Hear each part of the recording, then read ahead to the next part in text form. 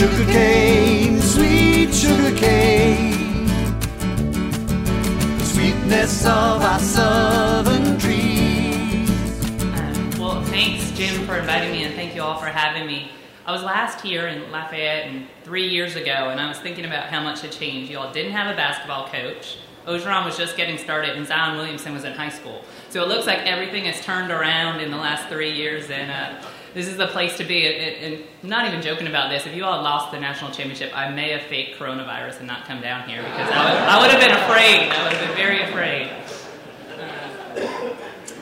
So, Jack set me up really well. We kind of have a roadshow some years, and I'm going to build on some of the stuff that he said and also talk about a few other issues. For those of you not familiar with the Sugar Association, like the ASA, we represent both the cane and the beet side of the industry, with growers and processors and refiners. And as it's been mentioned before, we have nothing to do with Farm Bill. What we really work on is the scientific side of the industry and the consumer education side, and that involves issues like dietary guidelines and the food label, as well as a bunch of education to health professionals and educators. So our ultimate goal, our mission, is for sugar to be recognized as a positive part of a balanced diet and aiding in the enjoyment of a wide range of foods. And that doesn't sound like a really sexy goal, but if we could just get to this point, I think we would all be really happy to end the demonization and for people just to feel comfortable with sugar.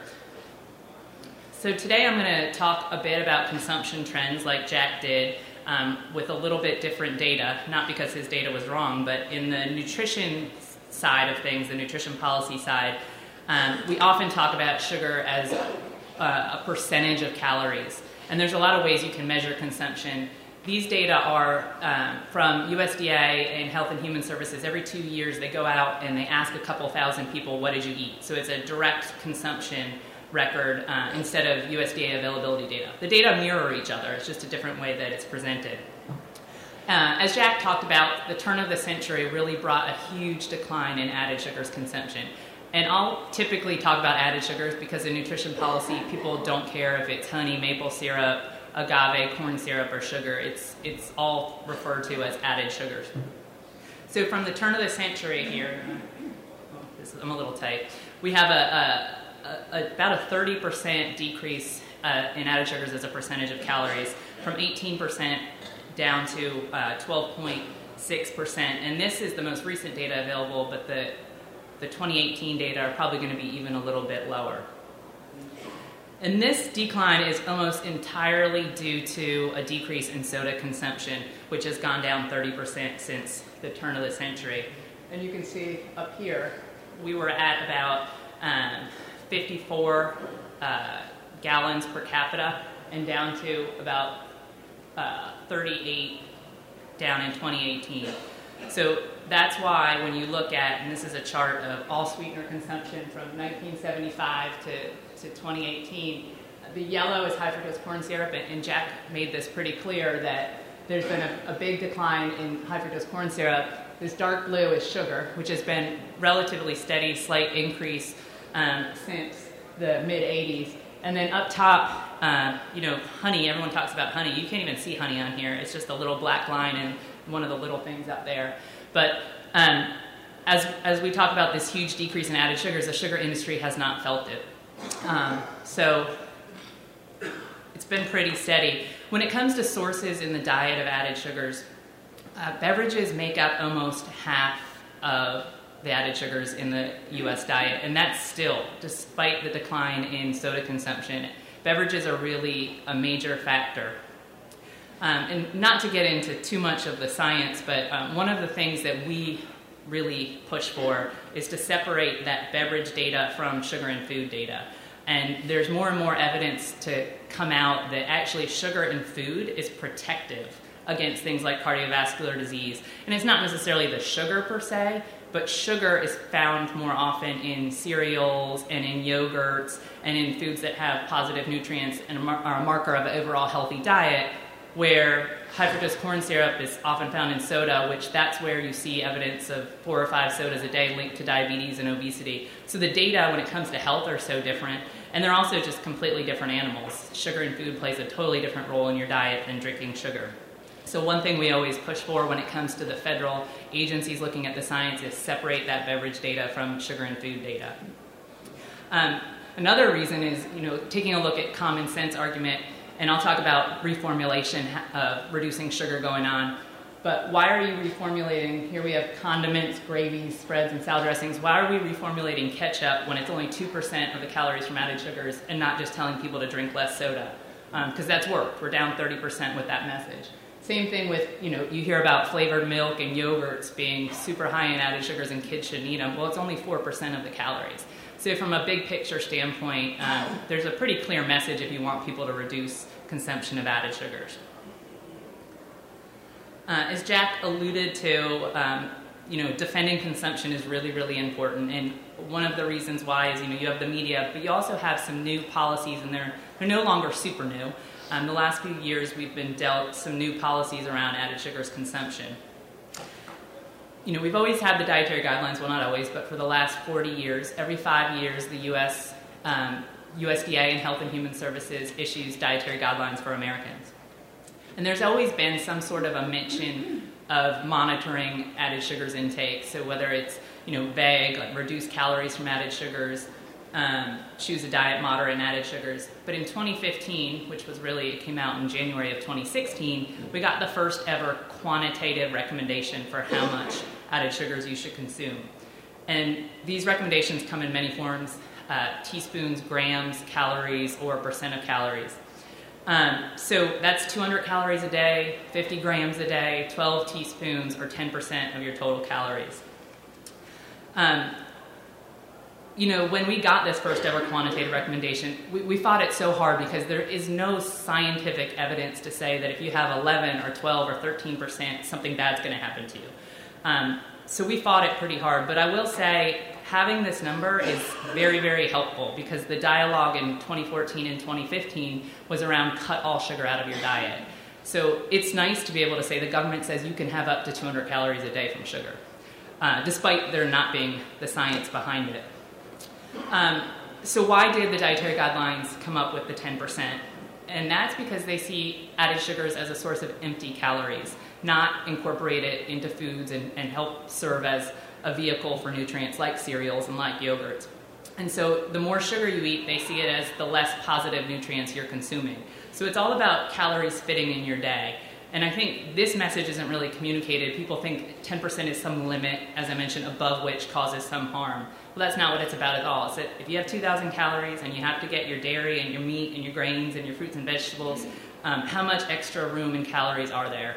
And according to this modeling, there's room for 200 calories from added sugars. When the dietary guidelines came out, ordinarily, no big deal, nobody really follows the guidelines. But what was happening at that time was FDA was redoing the nutrition facts label. And on the left-hand side, you can see over here, we've got the old label. And the old label just had sugars. And that included the sugars that were naturally found in food, like lactose and milk, plus, anything that went into the chocolate to make it chocolate milk. Or, the fructose and sucrose and glucose in an apple, plus anything that's added to it. So it was just all one big number, which scientifically, none of those sugars matter. So that was how it used to be.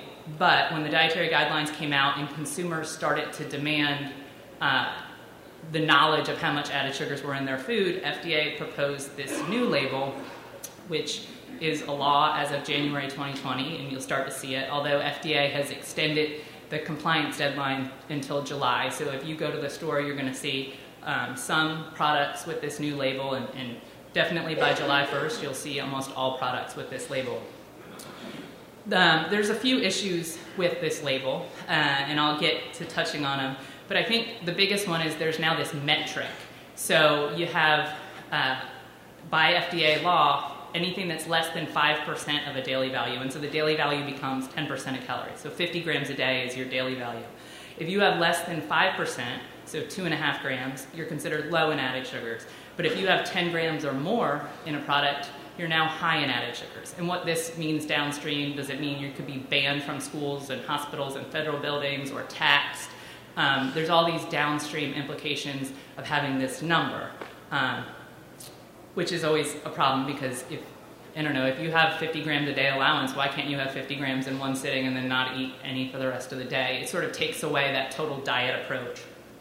They also changed the serving size of sugar from 1 teaspoon to 2 teaspoons because they thought 2 teaspoons reflects more what people do in terms of putting sugar in their coffee and tea, which I still don't understand why they did that. But one big victory in all of this that we had was originally FDA had said that on a bag of or box of white granulated sugar, you were going to have to say that there were added sugars to the bag of sugar, which it didn't really make any sense. And so the sugar industry, along with the honey and maple syrup industry, fought this hard. Honey and maple syrup have a bunch of problems with adulteration, and I think that was the argument that really got people. We don't have so much of that problem, but it just didn't make any sense. There's nothing added to sugar, and so that got stopped, and this is what a bag or box of sugar is going to look like now, which doesn't make any sense.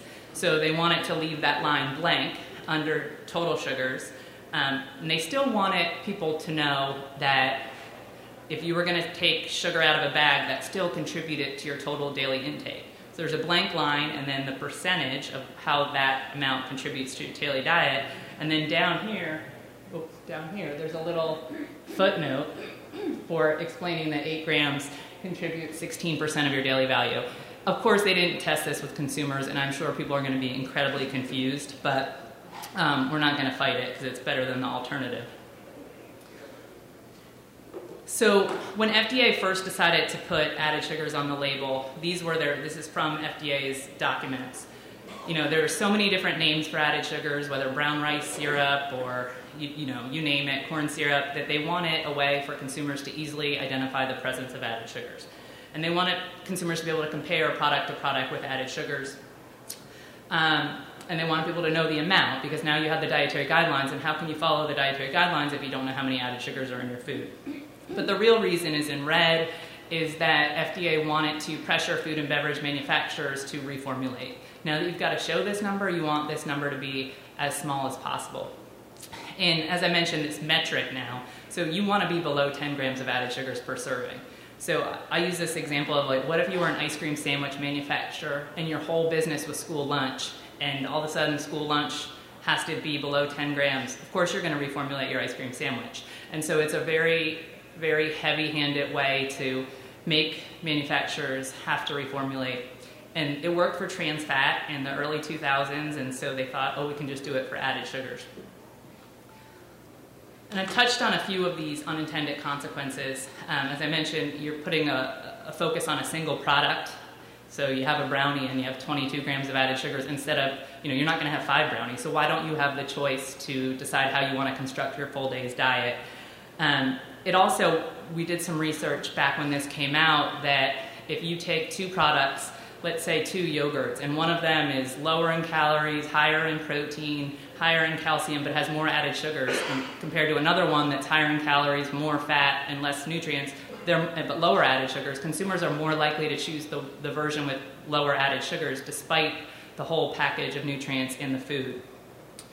I mentioned reformulation, which I'll get to in a second, and then the product bans and warning labels, which I'll talk about as well, are all downstream consequences of what FDA said was consumer access to information. But there's always downstream consequences. So one of the problems that exists when you try and take sugar out of foods, and in the mind of consumers, consumers want less sugar. They want less sugar, but they don't think that less sugar, they just think you can take some sugar out and not do anything else to the product. But we know that's not true. Depending on the product, you either have to add sugar substitutes and artificial sweeteners, or you have to add starch, you have to add fat. There's typically about 3 ingredients that have to go into a food when you take sugar out, because there is no substitute, despite, I always say, for all the hundreds of millions of dollars to come up with a substitute for sugar, everybody could have a dietitian on a treadmill, and so there's just a bunch of money being spent on something that there's not seen happening in the foreseeable future. So there's a lot of talk, and a lot of big companies have made commitments to reduce sugar, and they're still working on it. But when we look at, this is the 6 largest food and beverage companies and their 10 largest product categories. If you look at the average sugar content from 2015 to 2018, it certainly hasn't gone down, and it's actually gone up a little bit. So all this talk about major reformulation, this is in new product launches, and it's not happening in legacy products. Like, nobody's reformulating an Oreo to have less sugar or cereals. This is, they're new products which are supposed to be lower in sugar. It's just really hard to do and have consumer acceptance behind it. And I'm not saying that reformulation won't happen, because it will, and it takes a long time. I think the average is 18 months for R&D to get a product reformulated. So we're going to start to see more, especially with some of these new sweeteners toward the end of this year. I think people were kind of waiting to see if all this was really going to happen, and then they've gone on to try and figure out how to reformulate. So we'll see some toward the end of the year. So we're not out of the woods. But I think a good case study is in the UK, where they have had a lot more pressure to reformulate, and they had targets of 20% reduction by 2020. And while initially they were able to cut down, easily in some product categories, they're stuck. And they're not meeting that target despite really, really heavy-handed government pressure, because it's impossible. It really is hard to reformulate sugar out of all of these products.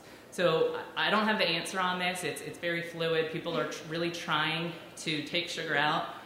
It's just not going. I think it's certainly what consumers thought would happen. When it comes to the activist pressure, and I'll talk about this a little bit more, I think the default is that consumers are stupid, and so therefore you can't tell people to drink less or eat less or heaven forbid monitor their calories every day. It has to be scare tactics, and so these sort of warning labels have become more prevalent because we're all too dumb to think for ourselves, so we have to get scared away from foods. And in Mexico, we're seeing they're doing front of package warning labels. The new Mexican president is we're hearing in the middle of February to have a law to have warning labels on foods high in sugar, high in salt, and high in fat on the front of packages. So this is sort of the new activist way of talking to people, is just scare them. The American Medical Association last year wanted warning labels on products in the U.S. Now, this hasn't gone too far, but this is the largest medical association trying to get FDA to put warning labels on high sugar foods. So this stuff isn't dying down, but it's also not going anywhere. So, but we continue to work on each of these issues as they come up. So when it comes to consumers, how do consumers feel? And there's a lot of answers to this. Consumers right now are very confused about a lot of things, not just sugar. I'll tell you the good news. At the end of the day, sugar is still the most popular sweetener by far, and most people report consuming sugar in the past 30 days. Most people also feel like sugar in moderation is okay, and most people also feel like restricting something out of your diet is not the way to go. But when it comes to the foods or the ingredients that consumers are looking to avoid, sugar's at the very top, closely followed by high fructose corn syrup and artificial sweeteners. But, consumers are being told that if you can cut sugar out of your diet, your life's going to be so much better. And as Jack alluded to, the sugar and obesity, I guess we can call it a myth at this point, although I always have to say, and that's why Jack said I approved it, while we're not the driver of obesity, all sources of calories are part of the problem. And there certainly are some people who are overweight that should not be having 6 caloric beverages a day. So we're part of the problem, but clearly the data are showing that sugar does not drive obesity. And the activists know this, and so the activists have moved on. They're not trying to say sugar causes obesity anymore. Consumers, it's implanted in the consumer's brain, but the activists are moving on to things that are harder to disprove, like inflammation and Alzheimer's and cancer, and things that we couldn't even do studies to disprove. And so if you really listen to where the activists are, they don't even talk about sugar and obesity. The problems to them are way, way worse, and it's these fatal issues. So it's very hard to disprove them. Of course, like we can disprove them, but we don't have that direct evidence that sugar doesn't cause Alzheimer's or doesn't cause migraines or insomnia. I mean, the list goes on and on of where they've moved to. But in the consumer's mind, body weight and sugar are definitely linked. And similar to Jack's graph, but just to show you all again, it's really clear that obesity continues to go up. Latest reports, obesity and diabetes are up again this year, and added sugars continue to go down. So we've learned a lot in the past year and a half. At the Sugar Association, we have done a lot of work with consumers and focus groups and consumer surveys, and we've learned a lot of things.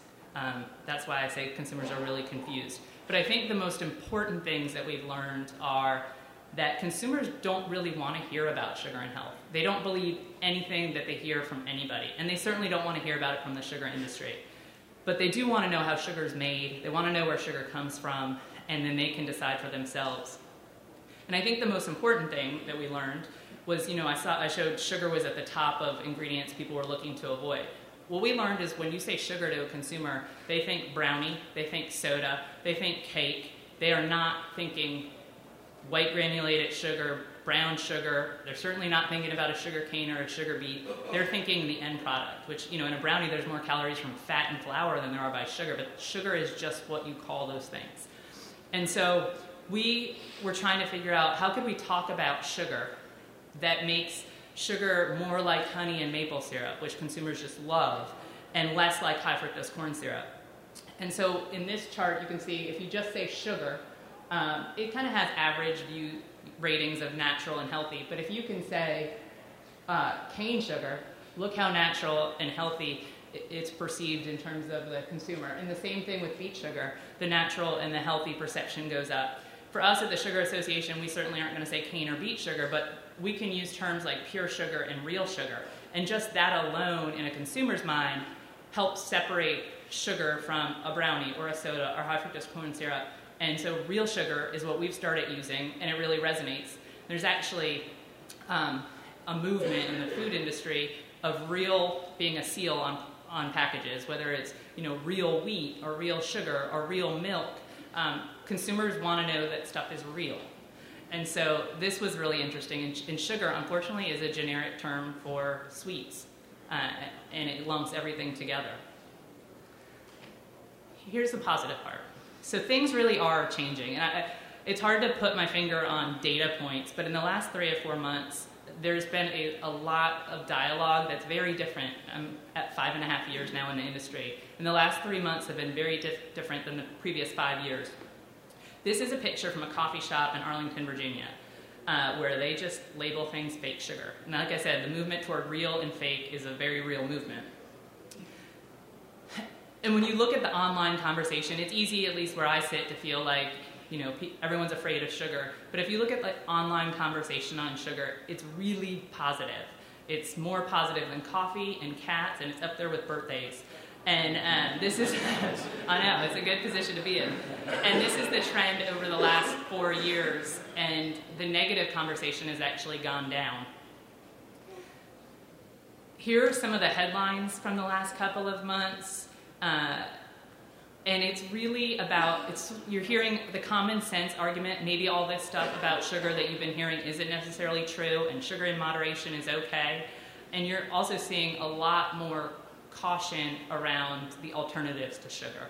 And here's probably one of the biggest articles to come out, and especially in kids' products with reformulation. I encourage you to go and look at the kids' snack aisle, look at Welch's Fruit Snacks and Quaker granola bars and Capri Suns, products that you would never imagine they would have artificial sweeteners in. They're in there. And now this is just starting to come to the forefront. And I'm not saying they're not safe, but the point is we don't really know about them. And they're certainly not recommended for kids' diets according to the American Academy of Pediatrics and others. So as Jim knows this very well, we're working on sort of bringing awareness around this issue of what is in your foods. Added sugars went on the label because consumers needed to know added sugars were in there. Well, consumers equally want to know what these other sweeteners are. So this is a big shift in terms of the media's reporting of sweeteners in the last couple of months. Another thing that's really changing in the landscape, and this is driven by millennials, is that this whole concept of wellness and balance trumps dieting. The millennials don't diet. They want a comprehensive, holistic wellness lifestyle. And so this idea of cutting things out is not nearly as popular as it was a few years back. And I also, I believe that this conversation, and Jack showed a different view of this same data, that people are going to start to realize the diet has changed dramatically in the past 40 years. We eat more calories, and those calories aren't coming from added sugars. And so I'm not saying that you got to blame it on grains and on oils, but people need to take a look at the general increase in food, decrease of activity, and if we keep blaming things on one nutrient, which it's called the sugar-fat seesaw. You know, when fat's bad, sugar's good. When sugar's good, bad, fat's good. And instead of that cycle, which has been going on for the last 50 years, take a more holistic look at the diet and what needs to change. The other positive news is that the most popular diet in 2019 was clean eating. And a clean diet includes ingredients you're familiar with, that you can read, you know where they come from, and sugar's positioned really, really well. And it also is a sign of the times of what's important to consumers. Like I said, real is important, restriction is not on their radar, but knowing where their food comes from is very important. And so the title of my talk was Embracing a New Decade, and that was a look back on some of the regulations, but also a look forward. And while reformulation is a funny time, and Jack talked about a slight dip in consumption in the past 2 years, there's going to be a few years of uncertainty, but moving forward, I believe, and others do as well, that sugar is in a very, very good role with the movement of where consumers are right now. The functionality, as I talked about, you can't just take sugar out without putting things in, clean label, the familiarity, it's minimally processed, which is something we're talking a lot about. Processed food is definitely a top of the most wanted food products. And so explaining where sugar comes from and how it's made is really important. And then it's also from plants, and plant-based eating is having a moment right now as well. So what we've learned is that, you know, consumers really are looking for permission. They want to know it's okay to eat sugar, and they're also looking for balance. And that's where this 10% guidance I see as so beneficial, because, hey, this is how sugar fits in your diet. There's 200 calories to sprinkle throughout the day. And so the other thing, and I mentioned consumers don't want us to talk about health, and they really don't want to hear about health, and they really want to get connected to where sugar comes from. And so this is where our efforts are going, and I'm going to show you 2 images that I stole, no one knows they're on here, for a marketing campaign we're about to launch. But we've learned that if you can teach consumers about where sugar comes from and how it's made, they have less guilt and more confidence in eating sugar. Even though, you know, where sugar comes from has nothing to do with obesity or diabetes, that's just how weird the consumer's head is right now. And so if we can teach them where it comes from, they'll feel less guilty about eating it. And so next week, this is my preview, we're launching a campaign, and Sam will get these materials, and I encourage him to post from the League's pages, as well as share with those of you who are willing to take part in the campaign, because the more people that are talking about where sugar comes from, the better. And so here's one example of the type of thing, and these will be going in 2 cities, but it's also going to be amplified by members all over the country. You know, rooted in nature and not a lab. We tested this with consumers. It really, really resonates. And these are so simple. But consumers don't know what sugarcane looks like unless you're from Louisiana or Florida. You don't know what sugarcane looks like, and you've never thought about sugar. We learned only 30% of consumers know sugar comes from plants. And when you tell them it comes from plants, they don't not believe you, they just truly have never thought about it. And so this is just a really basic way to educate consumers. I mean, we're not lying, I mean, that's sugarcane. And so it's sort of bulletproof. And here's just another image, and you can see we've got this. It's hard, so I stole these images from a last proof of a creative, so I apologize, they're a little fuzzy. But we have a little real sugar seal that's going to go on all of these images. So, you know, we don't always have to say what the plant is. It's like, oh, that's sugar. So we're really excited about that. It's launching next week, and it'll go through Easter, but it should be used forever until 100% of consumers know sugar comes from plants. We're going to continue to get these messages out there. And I'll leave you with the last bit of good news, and this is a really confusing chart here. But what it is USDA food group data from 1910, and down on the bottom is added sugars. And since 1910, added sugars in the food supply has never been below 11% of calories. So even though there's all this crisis, and Jack and I have talked at length about this little dip in consumption the last 2 years, I do think there's going to be a little rockiness. I also think high fructose corn syrup will be obsolete in I don't know how many years, all but obsolete. And so I just don't ever see the food supply going below 10 or 11%, and we're at 12.5% right now. So while it is uncertain, I'm optimistic, and I'm also 100% Irish, and I'm still optimistic, that we'll ride out these weird times and a lot of hype and a lot of reformulation to be that sought-after sweetener once again. And with that, I'll take some questions.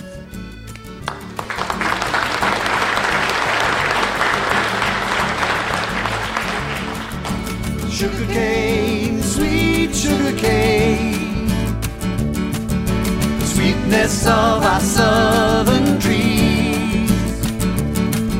Sugarcane, sweet sugarcane, fireflies in the jasmine city.